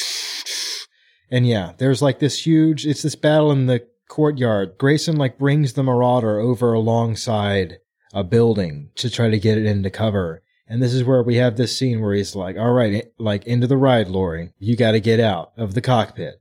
And she protests. She's like, no, I'll never leave you. You need someone to work the radio. It's like, do you think I'm going to leave you now after all we've been through and stuff? And he gives her a smooth line, though, right? He's like, well, I can't eject with you in here. It's actually safer if you're not here, because if you're not here, it means that I can eject and I'll be able to get out if I get in trouble. So Lori leans in and gives him a kiss. I love you. He held her for a moment. I love you too. Now get. He says get. He's like, now get and mine the hot metal. It's pretty cheesy. I love it. Finally happened, folks. We got it. The Grace and Lori kiss. I was listening to this again while I was taking quite a long walk, and I literally hands raised in the air, yeah. I was so stoked. It has been such a cheesy romance line. It's been such a failure on all fronts, all times. But the moment they have that kiss and Grayson says, I love you, I felt like a proud dad. I had that time where I was looking as Grayson was my child, and I just was like, oh, he's finally done it. He's a big boy now. And I've never been prouder of Grayson until this moment where he finally didn't mess it all up. He did use get, though. And when he says get, It was like, well, you almost did. Like Lori, I could just see like climbing out, like turning back to him and just being like, just tell me to scram. Like smacks her on the ass as she's getting out of the cockpit. Like, now get. Now go on, get. Little Toland's rubbed off on him. Now you skedaddle now. Get out of here. You go. You don't come back now. But it happened. It did finally happen. They do. They have a kiss. And they... Sorry, Janice. There's a very romantic moment. It's very nice. And Lori climbs out of the cockpit. And more missiles continue to rocket into the courtyard. Archer's coming through the gate. Grayson wades back into the battle. He's got the PPCs at full charge. He's blasting some archers. He's hits them with the lasers. Rifleman pulls up. McCall jumps in on him. He starts hammering the archers. Another archer rolls up. It's cool. One of the archers missile the tower where all the infantry are. The infantry like scatter everywhere. It's this whole thing. Basically, these archers come in. They shoot missiles everywhere. The courtyard has become like this blazing hell. There's fire everywhere. It's very unsafe for infantry. It's like this crazy scene at this point. The building's burning down. Or as our boy would say, PBI. Poor bloody infantry. Oh, yeah. PBIs. Yes, poor bloody infantry. PBIs for sure. It's brutal. It's like it's just mechs now. It's gotten too crazy. The whole thing is like coming down around them. It's like this crazy scene. It's sick. There's explosions everywhere. Lasers, missiles. The Wolverine opens up on, like Wolverine gets in on Shadowhawk, joins in. He's up on the roof. They're all just like firing into these archers. Autocannon shells are just like pouring out of the rifleman. Grayson is out of AC ammo, so he can't use the cannon on the top. But he's got the PPCs. He's hitting them. Double PPC to the archer. Archer twists and topples. First archer is still on its feet, firing missiles. Khaled shoots at it with the autocannon from the Shadowhawk until it retreats. God, this is just the craziest. A Griffin, a Wasp, and a Stinger arrive. The Griffin PPCs the Rifleman. Delmar Clay and the Wolverine. He SRMs the Griffin. Griffin PPCs the Wolverine. It's just so funny. It's just this scene. This Griffin shows up and just starts PPCing everyone. They're having a bit of a shootout. People are shooting at them. They're shooting back. It does. It's very funny. It is like, wow, this Griffin shows up and starts doing some work, though. It is funny. We get this little mini boss. They're like, somebody get that Griffin. And Grayson like lurches forward. He's like, we got to stop this thing, guys. This Griffin is killing us. And who amongst us hasn't encountered a Griffin that is just like doing more damage than you think it should be? You're like, come on, guys. Somebody take care of this Griffin, right? Griffin's a good mech. I know Aaron has felt that heat before. Oh, many times. Oh, and this is where the Griffin turns towards Grayson's Marauder. Like, oh, this guy's going to get some. But he's like confused momentarily. He's like, huh? Colonel Kevlavik? And you realize he's from the same like company. Like, this is one of Kevlavik's dudes. So he's like, and then Grayson's like, no. And like double PPCs the Griffin. And he totally opens it up. He opens the chest up and he cores it out with the lasers. And then the Griffin pilot ejects. Because he hesitated for a moment. He thought it was Kevlavik. I do almost wish we hadn't already gone over the Griffin previously. The Griffin that Indecision at Thunder Rift is there for literally like seconds. It's like, there's a Griffin coming up the cliff. Not anymore. We had a lot of those mechs in these books. The Griffin had it. The Griffin and Rifleman have their redemption at this point. Yes. We've gotten cool scenes with them. With both. The Centurion is unfortunately still in the I showed up to get shot and fall down stage. Oh, don't you worry. There's going to be cool Centurion scenes. You want cool Centurion scenes. They're coming, buddy. I have no doubt. But for now, they are just bullet sponges that fall down after getting shot. They haven't made a good showing yet so far. So, now that the Griffin's taken care of, Grayson, he's like about to shoot the Stinger. And he notices one of Ramage's like commandos, though, like planting a satchel on it. He's like, let me shoot this. And he's like, wait, what's that?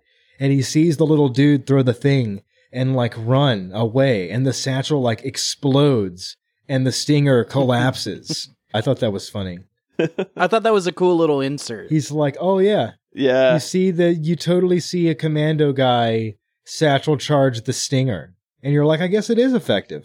The Wasp The Combine has a Wasp, starts shooting its machine guns at the infantry, but then the Wasp gets infernoed. Of course, again, one of the commandos just infernos the Wasp. Oh, the gateway is now like completely blocked at this point, right? Now Path A and Path B completely like warded. Yeah, because the archers, instead, they like knock down more mechs, it's all jammed up.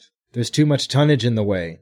They choked it. We got the Ramage rampage from his crew. Yeah. Where he came in. It's just like, we got the heroes. They do a little damage report. Our guys look good. They haven't taken too much damage. They're looking pretty good. They're doing all right. Mm-hmm. Grayson pulled the Uno reverse card. The Caridans are not making good choices here. No. And as we talked earlier, I think at this point where you can look at it, it's like, oh, all this stuff's falling apart because the command structure that was there is completely missing now. We don't have Kavlavik. Yep. He's been missing the whole time. Nagomu isn't up there making any decisions. He's having a bad time. He's having a meeting in his office with Sue Ellen. He's getting sued.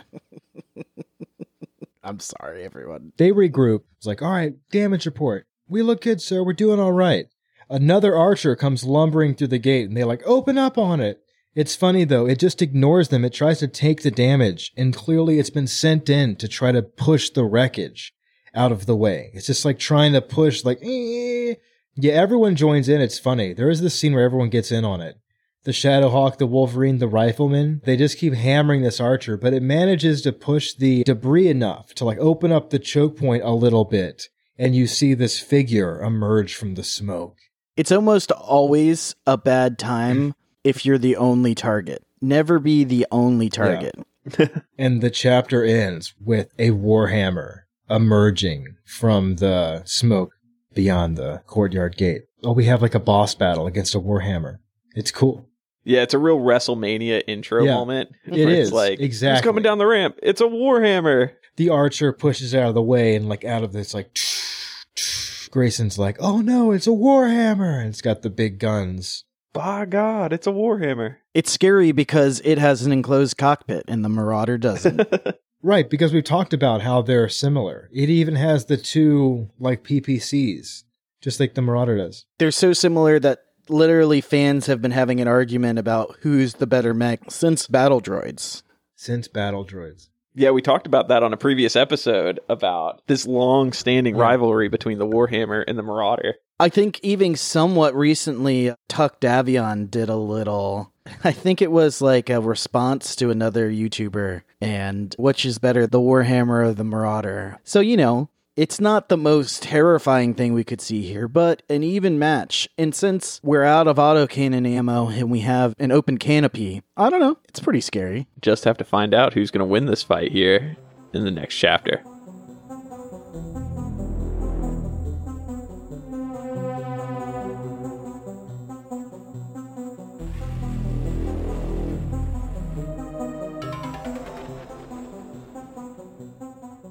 Chapter 39.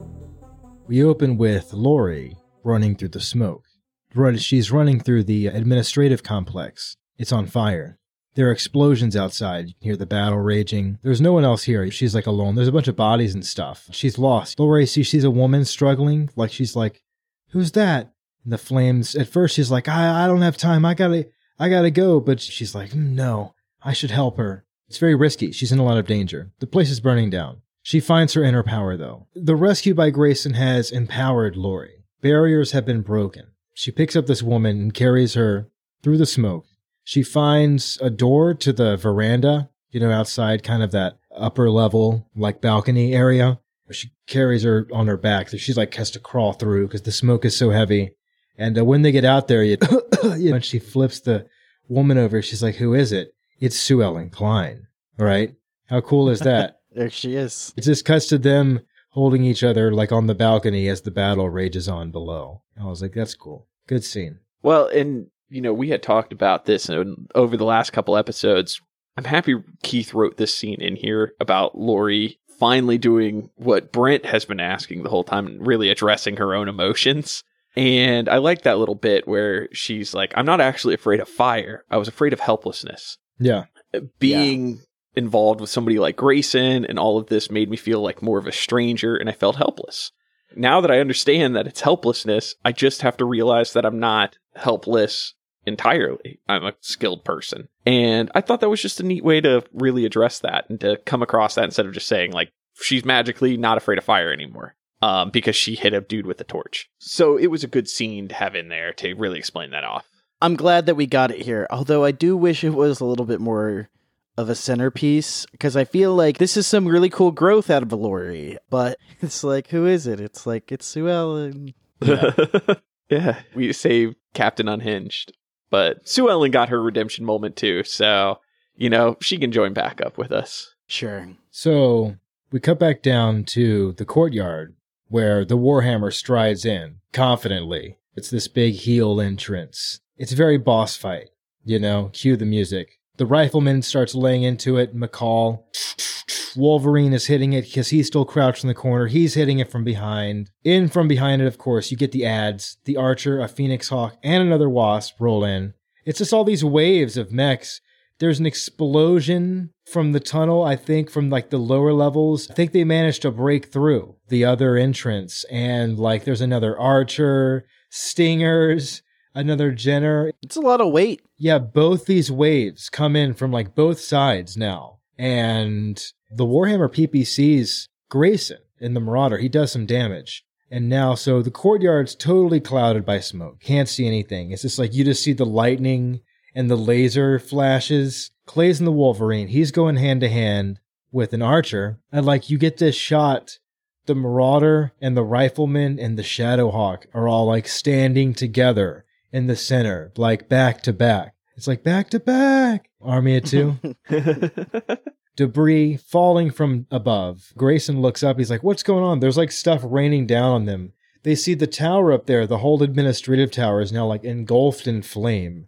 It's like burning down and like raining debris on top of them. The Kurita mechs are like closing in. It's a tight spot. It's a tight spot for sure. It's a tad warm. Yeah, it's a tad warm. If it wasn't such confined quarters, this would be much scarier. But unfortunately, we've got the Jenner, the Archer, and the two Stingers in the tunnel. And it's like the Archer, not the best tunnel fighter. And the Jenner and the two Stingers really need it to be wide open to really take advantage of the things they bring to the table. That being speed and maneuverability. And so while it's a lot of weight, it's not being exploited in the best ways. So it's still a bit of an even match, even though the Grey Death Legion is outgunned. It's a dire situation in the courtyard, and we immediately cut over to Tolan Bersedwick never left Fox Island. And we get this scene with Tolan and his boys. He never went to the mountains. He's still back at Fox Island, right? Yeah, they're all there, they're all there in the pickups. I feel like he's sitting on his tailgate, just like, was that right? He's thinking to himself. He's like, Tolan, you painted it as a matter of honor. But were you just mad? Were you just embarrassed? Embarrassed to Carlotta? On his tailgate, drinking a Corona, thinking about Carlotta. He's like, no one respects me now. Or do they? Do they? So he's having a big think, you know? You hear the sounds of battle off in the distance, and he's like, maybe they do. And then you get this whole montage where he like gathers the boys up. And he's like, come on, we're headed south to Regis. And then we're riding to Regis. It's cool because then you cut over on the like other parts of the Fox Island property. You have like the militia with like the mechs, the Free Verthandi Rangers, and it talks. They're kind of like at their garrison training with their mechs, but they didn't receive any explicit orders about what to do. The rebel army, they'd been waiting, restless, confused. And by now they'd heard reports of Grayson's raid on Regis, and they're like, oh, why weren't we invited? Basically, they're not sure what the situation is. They're like, what do we do? And they're all in their mechs. And then Bersedwick's boys come rolling over the hill in the hovercraft, and they just like go like blowing past them. And then it's like so inspiring. I love this. The music swells and like the mech warriors are like, all units follow. And then before you know it, he's got the whole militia, like the entire Free Verthandi Rangers, just come sweeping down on Regis. It's awesome. And This was just as much as we talked about like Keith having everybody address their emotions. Stolen's sitting there stewing, and he comes to it and he's like, maybe I still can help. Maybe I'm mad at the wrong person here. Yeah. And I just love that idea, that scene of him sitting, because as we've painted it, where he's on a tailgate and he's just like, oh, hell. Well, Yeah. he's like looking at all his friends. They all keep kind of like nervously glancing back at him. Everybody looks just as unsettled as him. And he's just like, well, get on the trucks, boys. Come on. We're going to get in there.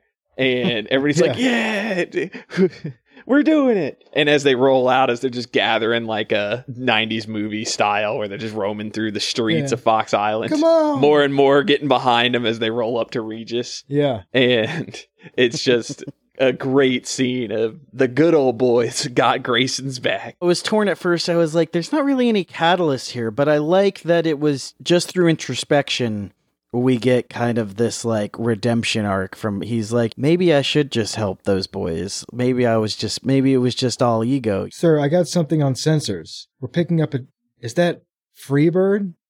Like, it's like, come on, boys, let's go. Isaiah, praise God, we're going to Regis. Shout out again to Tren, who decided to give these guys the accents he did. It did make me love them so much more. Yeah, dude. For Sedgwick rules. He brings the whole gang. They're like, you know what? Never mind. We will help. You get this whole redemption arc.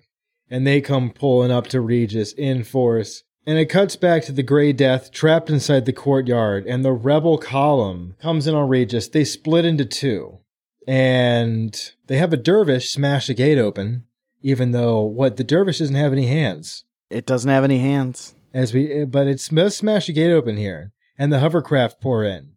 And so Grayson and Khaled are like fighting this Warhammer. And the Warhammer is like, Grayson's messed up at this point. And the Warhammer is like coming closer. And he realizes he brings the big guns up. He's going to smash Grayson in the cockpit. He's going to crush him. And Grayson's nearly blacked out, right? He's been like, his cockpit canopy's open and he shot his PPCs like 100 times now. He's like barely conscious. It's probably getting real hot too. Yeah, he's like burned. But there's this awesome scene where the Warhammer is like raises its arms up and it's coming in for the melee. And Grayson like points the guns up and shoots both PPCs one last time. And they like hit the Warhammer in the chest and it blows up. It's this very triumphant, like he destroys the enemy Warhammer. And more Karita mechs come pouring in. Oh, that's right. He takes a missile, there's shrapnel comes to the cockpit and he's like, ah! And he looks and Grayson's like bleeding. He thinks he's gonna die. He's like, I wish I could say some parting words. Lori said she loved me. I'm gonna, yeah. And then like more missiles are like raining in on him and it's like systems failure. It cuts. Verthandians are now in full riot through the city, right? Everyone is out. Literally everyone's in the streets. The blue coats and the brown coats, like both all the soldiers, all the kind of stationed infantry, they all give up at this point. The mobs are too large. There's nothing they can do. They just drop their weapons and they're like, whatever. Like they're going to kill us. The war theme of Freebird has made everybody too riled up. Yeah, they're shooting at protesters. It's like horrible. There's a carnage in the streets, but it doesn't stop them. Like the people it doesn't matter. There's too much momentum. Everywhere, the Karita soldiers are facing just these huge crowds of like these violent Verthandians. The mech lance begins to retreat. Like eventually they're just like, what, dude, we just gotta go. They're like, oh, sorry, we have report, actually, we should be stationed. It would be better on the perimeter. We should go. And they just start like pulling out. And you realize, oh man, the tide was turning for sure. At this point, there's clearly a complete breakdown of leadership. Yeah. The only thing probably keeping most of these dudes in the fight is just self-preservation and the concerns that they wouldn't make it if they surrendered. They're like looking at this crowd directly in front of them. Each one's holding a Molotov cocktail. And it's just like, if we get anywhere near them, we're just going to be on fire the whole time because they just keep throwing Molotov cocktails at people. Cut back to the courtyard.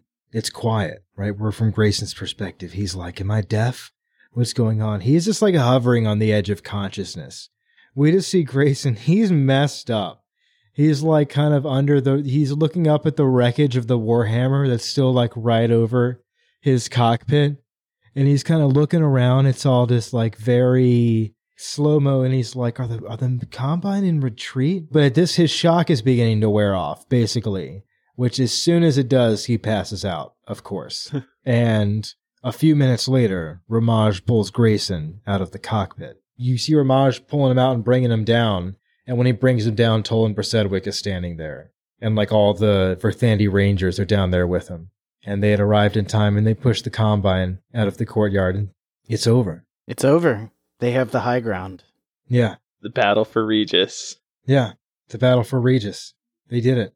And you know what? This whole chapter, this whole combat, because this was many chapters, including the ones we did from last episode. We're talking about 8 chapters here of straight combat. But Keith showed so much improvement as a writer here, comparing this directly to Decision at Thunder Rift, which had very similar beats and very similar themes as we're going through it. There is some recycled material here, right? Like, Yeah. not in a bad way. Like, I'm No, not, no, you no. know. But in that way of he's hitting the same tones and he's hitting the same kind of scene setups, but without you getting lost in the battle. For all 8 chapters I read this, there wasn't a time when I was trying to figure out where we were, kept things very grounded and kept things together in a way that you were able to follow along with it all the way through. And added a lot of those points where each person, you got to feel the impacts they were making. So we don't have another Yaren death where you go, who? But it was something that it was very cinematic feeling throughout the whole fight, but with enough pauses and enough breaks to give you a breather to understand where we were in the action. Yeah, it is. It's well paced, for sure. It is. I quite enjoyed reading it. I'm going to lie. I had a good time. Just to yes and you, Aaron, I agree. As far as composition at the climax and moving into the resolution here, compared to Decision at Thunder Rift, spatially, it's kind of hard to track. And this is all... I had a little trouble with, like, the tunnel. I was like, which way are they coming in? At first, I had to reread it a couple times. But I think that's on me and not on Keith. But everything else, at least for me, it was very easy to grasp what's going on where. But with the battle for Regis over, we're going to find out how the dust all settles in the next chapter.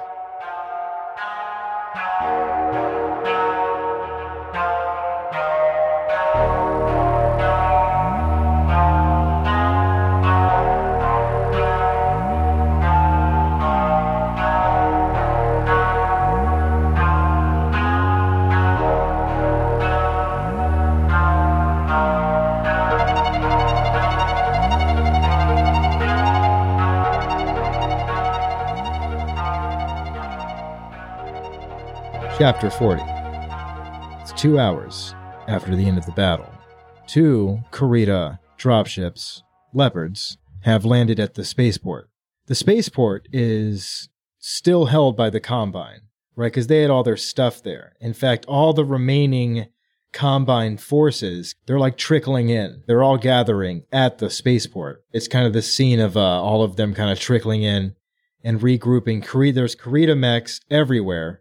But it's clear that the Combine still has a lot more stuff. We see that they have a lot of stuff here, but they still don't press the attack. After they fell back from the courtyard, everyone just went back to the spaceport, and they're staying in the spaceport. And the rebels, they're still outnumbered and poorly equipped, but also they don't press the attack either.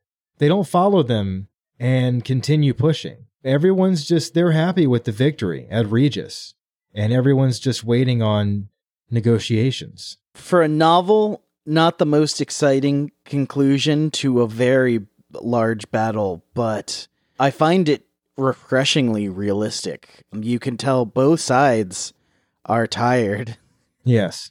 Even though they might have enough resources to go on fighting, that they've lost the populace war, and they're not coming back from that anytime soon. The rebels, they are tired. They've been fighting. A lot of these people are just everyday dudes and dudettes. And so they feel like they've won, and they have. And so they're not really eager to press the attack. It says here in the book, fight to the death is a grand-sounding phrase, but in reality, war rarely comes to that. Sooner or later, the two sides usually decide to talk rather than fight. I was like, yeah, that's pretty good. I think Keith did a great job of kind of painting that of like, oh, any further combat is just losses at this point. Nobody's gaining anything. Nobody's losing anything. It's just people are dying for a stalemate. And putting that in there, I think, really sets that tone for what we're going to see in Battletech combat. By this point, Admiral Kodo has arrived with this guy. So he's in charge now. And Nagumo has vanished mysteriously. No one knows what happened to Nagumo. We don't know. We never saw him. Maybe he, I don't know. That's the official report. Also, don't forget, a few days after Admiral Kodo arrived, the first Tamar fleet appeared. That's the Lyrian Commonwealth. Along with the Invidious, right? The Deimos comes down with him, and this is where we see Renfred Tor. He's on Verthandi. He's here. It's awesome. Finally, this is the first time we see Rennie on Verthandi. He made it. I have a side thing here, though. Before we get to our boy Tor, who I'm sure has been up to some great things, maybe a little too late in those deeds, but the first Tamar fleet, it's interesting that it's a unit from the Tamar region. And I say that because this region is traditionally of Rosselhagian descent, and there's some long-standing beef. I'm sure I'm preaching to the choir if you've recently played the new MechWarrior 5 DLC, but there's some beef between the Tamar region and the Rosselhagians that goes back a little ways, and nothing comes of it in this book. I just found it a point of interest that it was the Tamar fleet that shows up here. Oh, yeah. Good point. It does say that. It is the Tamar fleet. But with Tor landing as well, our boy's back on planet. I see him like getting off the dropship, like finger gunning people. Like, it's me. I'm back. Like, hey, you're welcome. Yeah. Hey. Is it just me? Or do you guys see him in a duster?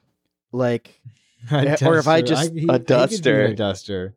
He would do it. That's how I've pictured him the whole time.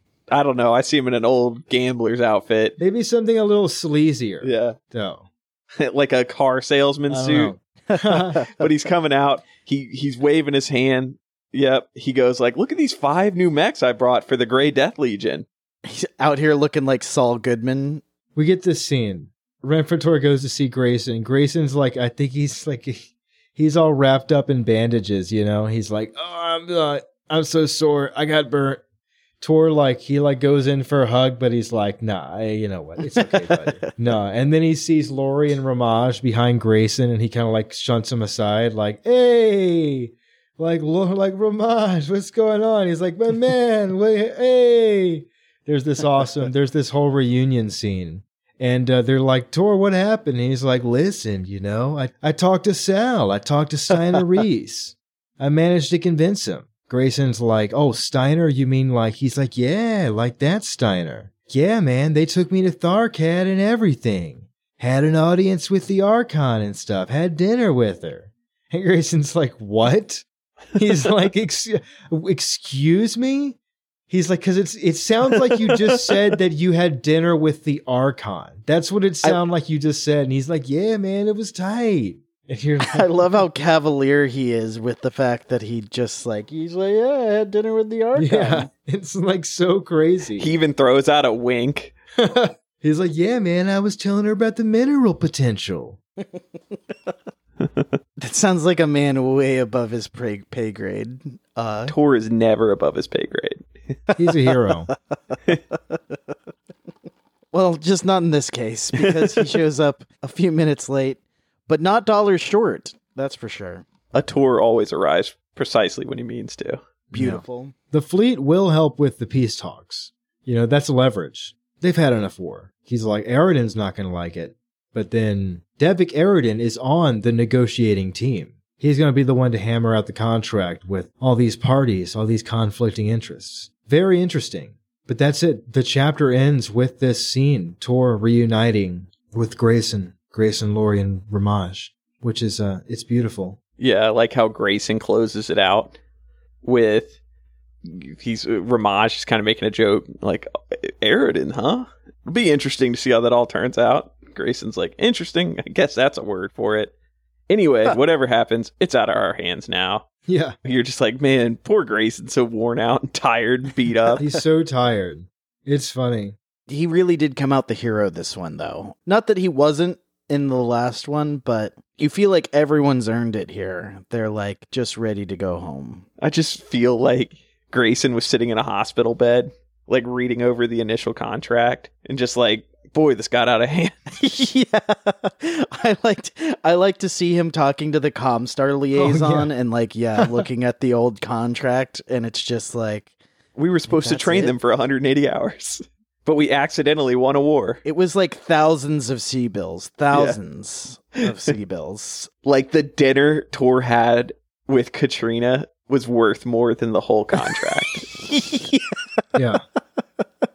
I'm sure people have paid more just to have an audience with the Archon. Does it describe who the Archon is in the book, or does it just kind of, I can't remember. No, it just kind of mentions Katrina Steiner. Yeah.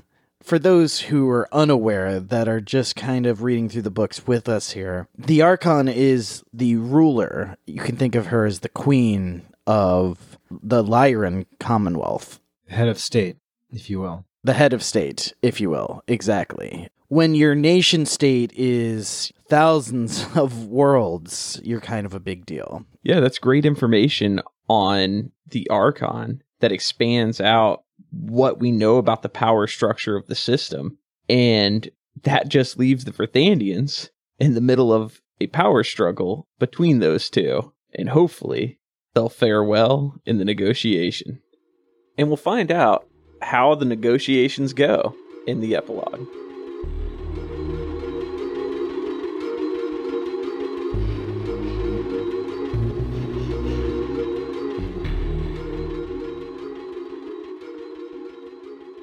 Epilogue. We open with the Free Verthandi Legion. They're having this big parade. They got a whole drum line. It's a whole thing. They have like a whole band. It's very cool. It's a big citywide celebration. That's how we open. It's like, we're having a big party. We see the Great Death dropships. They're ready to go. Grayson, he's received a commendation, an award. The Star of Verthandi.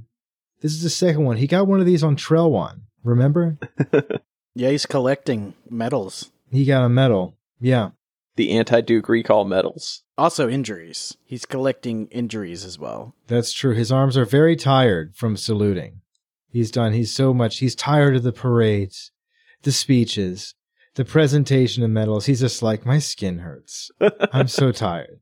Tolan Bersedwick and Carlotta Bersedwick come over.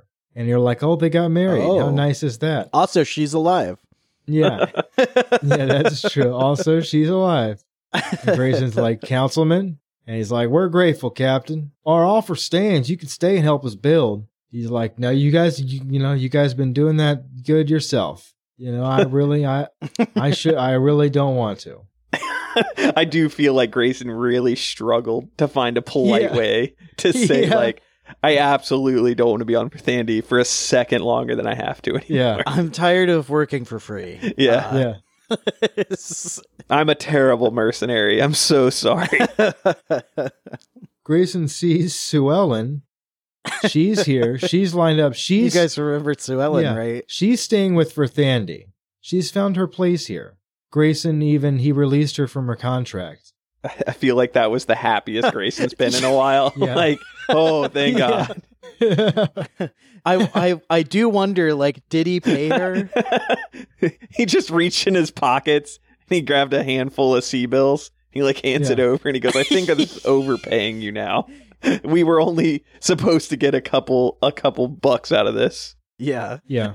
She never told anyone what happened. It says that. It's like she never told anyone that she went and killed Nagumo in his office, and now she's accepted a commission with the Navy. Not only did she not tell anyone, but apparently he's still considered missing to this day, which means whatever she did to him, they weren't able to identify him or didn't bother. No. He probably got burned in the fire, right? Of course. I also feel like Grayson did no effort to push it. She was just like, it's a mystery, Captain. He goes, fine. Good. Less paperwork. Thank you. Fine, then. Keep your secrets. But she's decided she wants to stay and help them build their navy, their burgeoning navy, because they don't really have one. But they want one. Well, they want one because in the contract outlined, Duke Recall was like, well, we have to at least keep the moon there, as the Verthandians have no standing navy, so they have no need of it. I guess in negotiations, they were like, those ninjas on the moon are too scary. We want a defense force against them. Yes. So they're like, we're going to have a navy. Don't you worry, Recall. Yeah, because Grayson, he says goodbye to Tolan, but on this, he tells him, he's like, listen, don't make a bad deal. He has this whole thing where he's like, don't negotiate away something you've won. Bargaining is hard. It's a whole battle in itself. He's like, good luck in there. He's like, I'll remember.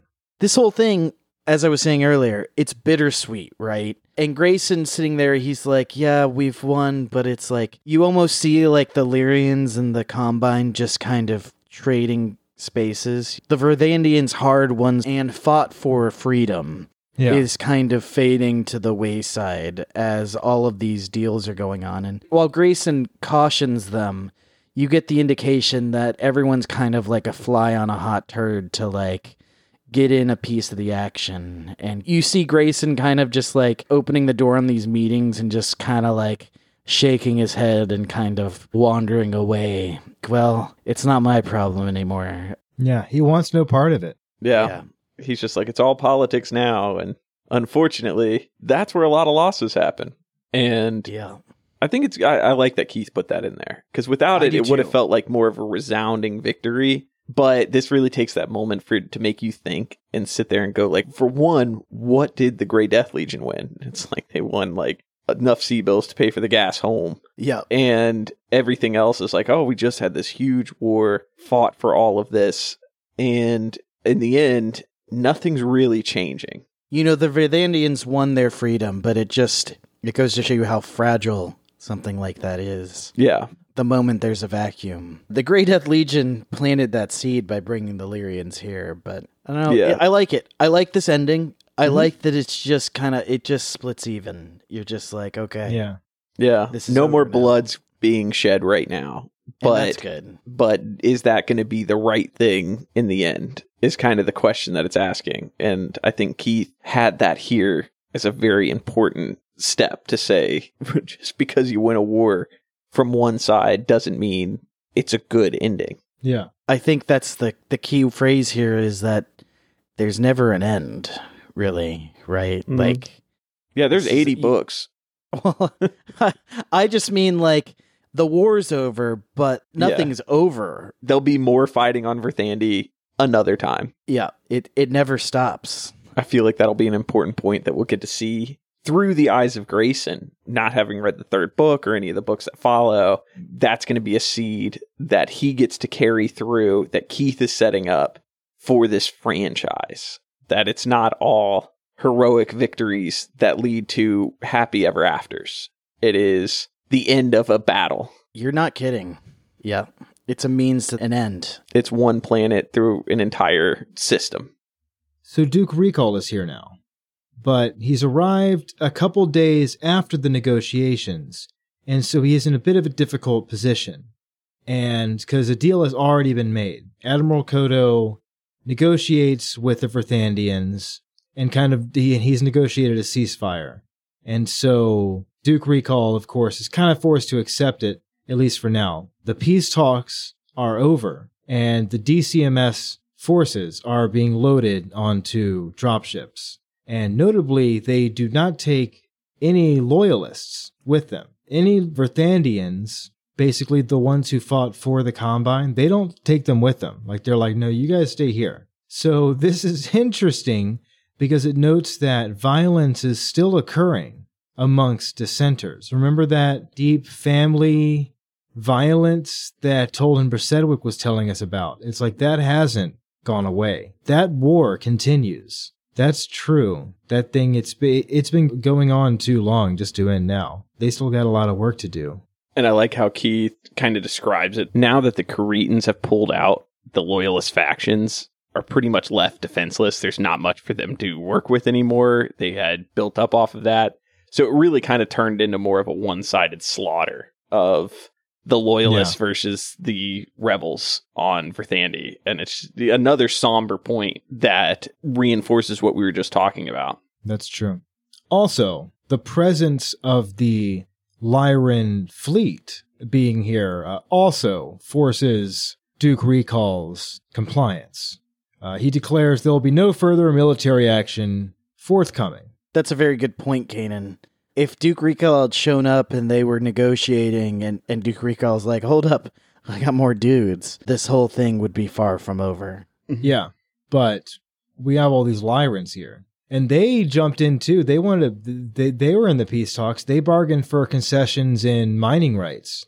And Duke Recall's like, all right, well, I guess I'm here too. So he's like, my fleet will remain for the duration of the remaining negotiations. And he also, this is where we learn a little bit about some of the deals they made. Recall in negotiations, he asserted that certain mining sites and their associated equipment, along with the naval base on the moon, which is a very expensive investment, remains the ownership of the Draconis Combine. And the Lyrians, of course, they make a deal. They offer to help Verthandi develop their own navy, that navy that we were talking about, in exchange, of course, for some lucrative mining rights down there in the desert. There's some good stuff. They're like, let's let us... And here we go. Exactly. At this, Grayson sees this going on. Grayson just wants to go. He's sad. He can't stand to see the big boys just come in and start carving up Verthandi. Too many of his people have died for him to even... He's like, I can't even... I just gotta... we should just go. We should just leave, actually. Mm-hmm. You really feel like at the end of this, Grayson's learned a lesson. Yeah. And it might be hard to see what that lesson is, even for us. And I think Grayson is even struggling to figure out what he learned here. But he definitely learned something. Yeah, he's definitely logged that emotion, that disappointment he's feeling here. And when I'm not so tired and I'm not so hurt, I'm going to be able to dissect that and really figure out what this means to me. But until then, I'm just too tired and sad to see this all going on before me. Time for us to boost, Tolan. I appreciate what you done for us, Captain. We owe you everything. I'll remember. I wish you and your world well. Our goodbyes, our parting farewells. The Phobos lies ahead, repaired, ready to launch. And most of the Legion, by this point, is already back on the Invidious. They've been ferrying stuff back and forth. So they're just kind of putting the bow on it. The Great Legion has grown considerably. They're taking the Verthandians. They also made a deal, though. They're taking a lot of those captured mechs with them. They're like, you guys can have those. Leave some stuff for us. But they're taking a bunch of the stuff that they captured. It's still not enough to cover everything they went through and all their expenses and time and lives lost, but it's definitely a step in the right direction to assist them monetarily. Yeah. Having a few more mechs makes them a little bit more marketable, especially after pulling out the W for this one. I could just imagine why I was depressed reading the contract. He's like, it doesn't mention anything about salvage rights in here. Yeah. Here's my wiggle room. We see Janice Taylor is here. She joined the Legion, so she's coming with them. We see Lori's in the Shadowhawk. She's now been assigned to the Shadowhawk because Grayson has the Marauder now. It's cool. This is it. This is it. Lori and Ramaj, they're waiting for him at the bottom of the reviewing stand steps. Lori touched the star of Verthandi on his chest and smiled. Ramaj saluted, then pounded him on back in congratulations. Like, yes, yes. Grayson took one last look around the uniforms and the determined young faces, and sent them a silent prayer that they would be able to hold on to what they'd won. Then Lori slipped her arm through his, and the three of them strode side by side toward the Phobos. Grayson knew he would hold on to what he had won. Always. The end. The end of Mercenary Star. We made it through it. It's a good book. The GDL. It's a good book. Yeah. Yeah. It remains Even under this closer analysis that we've done, this remains, I think, my favorite. We'll see if I change my tune after The Price of Glory, but this remains my favorite of the Grey Death trilogy. Well, I know I'm excited to get into the next book, because seeing Keith grow so much in his writings from Decision at Thunder Rift to Mercenary Star, it really feels like we were comparing a first book to like an eighth book of an author. I agree. There was a lot of development, a lot more understanding stakes and being able to put in those things, because we've talked about that many times about how Keith is putting in more of this militaristic realism than other pulpy adventure sci-fi novels at the time were doing, where instead of getting lost in all the tech or anything like that, he really went into the war from a different setting style approach. In this one, I feel like he hit those tones so much stronger throughout this book. I mean, we have talked about that in almost every episode, and where he has pointed out something or pointed out some of the loss and the hardship and exhaustion that these kind of things can put into somebody, and kept that so consistent through it that even through our ups and downs and our conclusion and climax of the novel, we didn't just show up on Duke Recall's ship where he goes, I guess you won, let's shake hands now. We felt a very strong emotional tone through this epilogue. Yeah. Yeah, there's definitely something being worked out here about Vietnam. Like, we've made allusions to it previously in other episodes, but there's definitely some parallels to themes of the Vietnam War and then themes in this book. Yeah. What a great third act, though. This whole thing and the wrap up. This is so great. I thought this, all the stuff we've talked about on this episode, I thought this book wraps up real nicely. This whole reach, it's very cinematic. It like sticks out of my mind, this whole big battle scene. It's like this whole movie. I like this one. I really like this whole like the battle for Regis and all this. The pressure keeps up. Yeah. From like Nagumo's trap with the 4 archers in the wood line, like from that trap onward, like the heat, you feel the heat the whole time. Yeah. And the other thing I think that really helps Mercenary Star is you've listened to us through this part. You've listened to us go through Decision at Thunder Rift, and each week go through Mercenary Star. And in Decision at Thunder Rift, we riffed on Grayson all the time. We started riffing on him a lot in this book. But as that went, the more we started agreeing with what Grayson was doing and understanding what Grayson was doing. So Keith wrote such a good growth of Grayson through there that he really feels like somebody that you want to root for, somebody who's taking that time and more of an insert that you can see all of this go through and all the emotions and all the thoughts he's having. It helps you understand it more as the reader, where before you still kind of always, in Decision at Thunder Rift, as you got to the end, you felt like he was still that hotshot kid who was so good at everything that it was just going to work out in his favor. He was a little big for his britches, too. Where this feels like even the things that work out aren't going to be the best thing for him. On the writing side, too, the combat, as in like the mech-on-mech combat, what mech combat looks like, all of that, I feel is much more ironed out in this book. In the first book, there's some cool scenes. I don't want to, especially the stuff that's like on the ground versus the mechs. Those scenes remain iconic throughout as BattleTech goes on. I don't want to take anything away from them, but overall, like the composition, the organization, the like brevity of words and understanding like what's going on. I feel like all of the fight scenes in this book, 100% of them, they're light on their feet enough that they're very easy to understand, but they also do a good job of conveying the like size and the what the battle looks like and the damage and the tone, the whole kit and caboodle.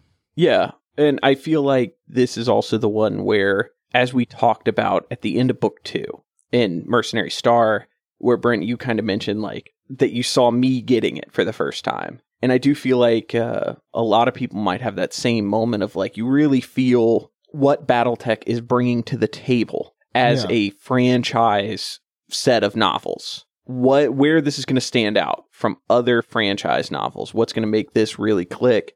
And I feel like that's what you get to feel here. And I'm sure there's going to be other books along the way too, where that's even going to get stronger and really burrow itself into you as the reader, that you'll have some of these books be your favorite books. I've talked with enough people that have played Battletech or been into Battletech. I've worked with you two guys for so long to know that you get far enough into these that there's always going to be a place in your heart where you'll think back to them when you're doing other things. So this one was the one that gave me that glimpse of that. It's going to be that one where you say, as we go on, as we get into the other series, as we get into the other standalone books and trilogies and things like that, we will have more feelings like this, more understanding of it, more very, very cool literature. On a big picture note, I think it's interesting, what's going on here. We don't see realistic, in quotation marks, mecha action in the Western world really at this time. You've got like Transformers and you've got the Voltron. Oh yeah. You've got all this like Western mecha, and it's kind of just what toys can we sell. But over in the East, in Japan, you're having kind of a mech renaissance. You're having like Gundam, which leads into Dogram, and a lot of these other like more grounded, gritty realism, anti-war, giant robot anime and manga, like kind of coming to a head. And Battletech is clearly seeded from some of those in the East. But through these books, there's kind of this precursor to Eastern mecha, but it's Western. Mm-hmm. It's obviously Eastern in origin, but like this story is a very Western story. And it's ahead of its time. Yeah. And I agree, and I feel like there's a strong parallel to be made to when people in the fervent fan base that grew up watching Star Trek and things of that nature, where Star Trek kind of took a lot of modern societal issues and paralleled them into a different universe so you could look at them with a different set of eyes. I feel like Battletech has kind of taken that in a different vein of saying, we're going through a lot of militaristic things, especially at this time, what Keith has written about. The perception of war and everything had just gone under a graphic change, and people were viewing it from different lenses, and this stood as a platform to provide that insight. And I feel like by setting this up in this book, you kind of get to see its potential to do that. Sure. That's something I think that really caught my attention with it, is like, oh, we're going to talk about a lot of deeper topics than giant robots shooting lasers at each other. Oh, yeah. So, and I'm here for the giant robots shooting lasers at each other. Yeah. But I also really like the fact that it does give us a way to really look at war differently. Well, Battletech, it does have its intersections with philosophy. We're going to run into a lot of interesting ideas that are like brought to a head throughout Battletech. Oh, yeah. That's something I'm sure of. It's cool. It's one of its strengths that it's able to like play with those themes without getting too muddy in them, and also like staying light, but also keeping the giant robot action at the center stage. You'll see. Yeah. Yeah. But we got to save some for the remembrance. Yeah. Oh, that's a good point. Brent, what Brent said, I was like, this, at the time these are being published, this probably absolutely is one of the best examples of Western like mecha fiction. He's right. There wasn't a lot of stuff like that. I was like, they were kind of doing something here for sure, especially at the time of their publishing. Because I was thinking about it, he's like, yeah, good point. I like that. Battletech probably was like the best Western mecha property at the time. I mean, mecha was hot, right? Mecha was hot in the like coming out of the 80s, but it wasn't this kind of mecha. No. It was goofy, like kid mecha. Mm-hmm. Yeah. This is sweet. But it provides that reason for what a lot of us were too young to remember at the time, but Battletech was huge. It was all over the place. I mean, they got Jim Belushi out there doing commercials. You'll never forget that. I will never forget it. But no, it was all over the place. And I'm sure there's a lot of fans that were around at that time listening now.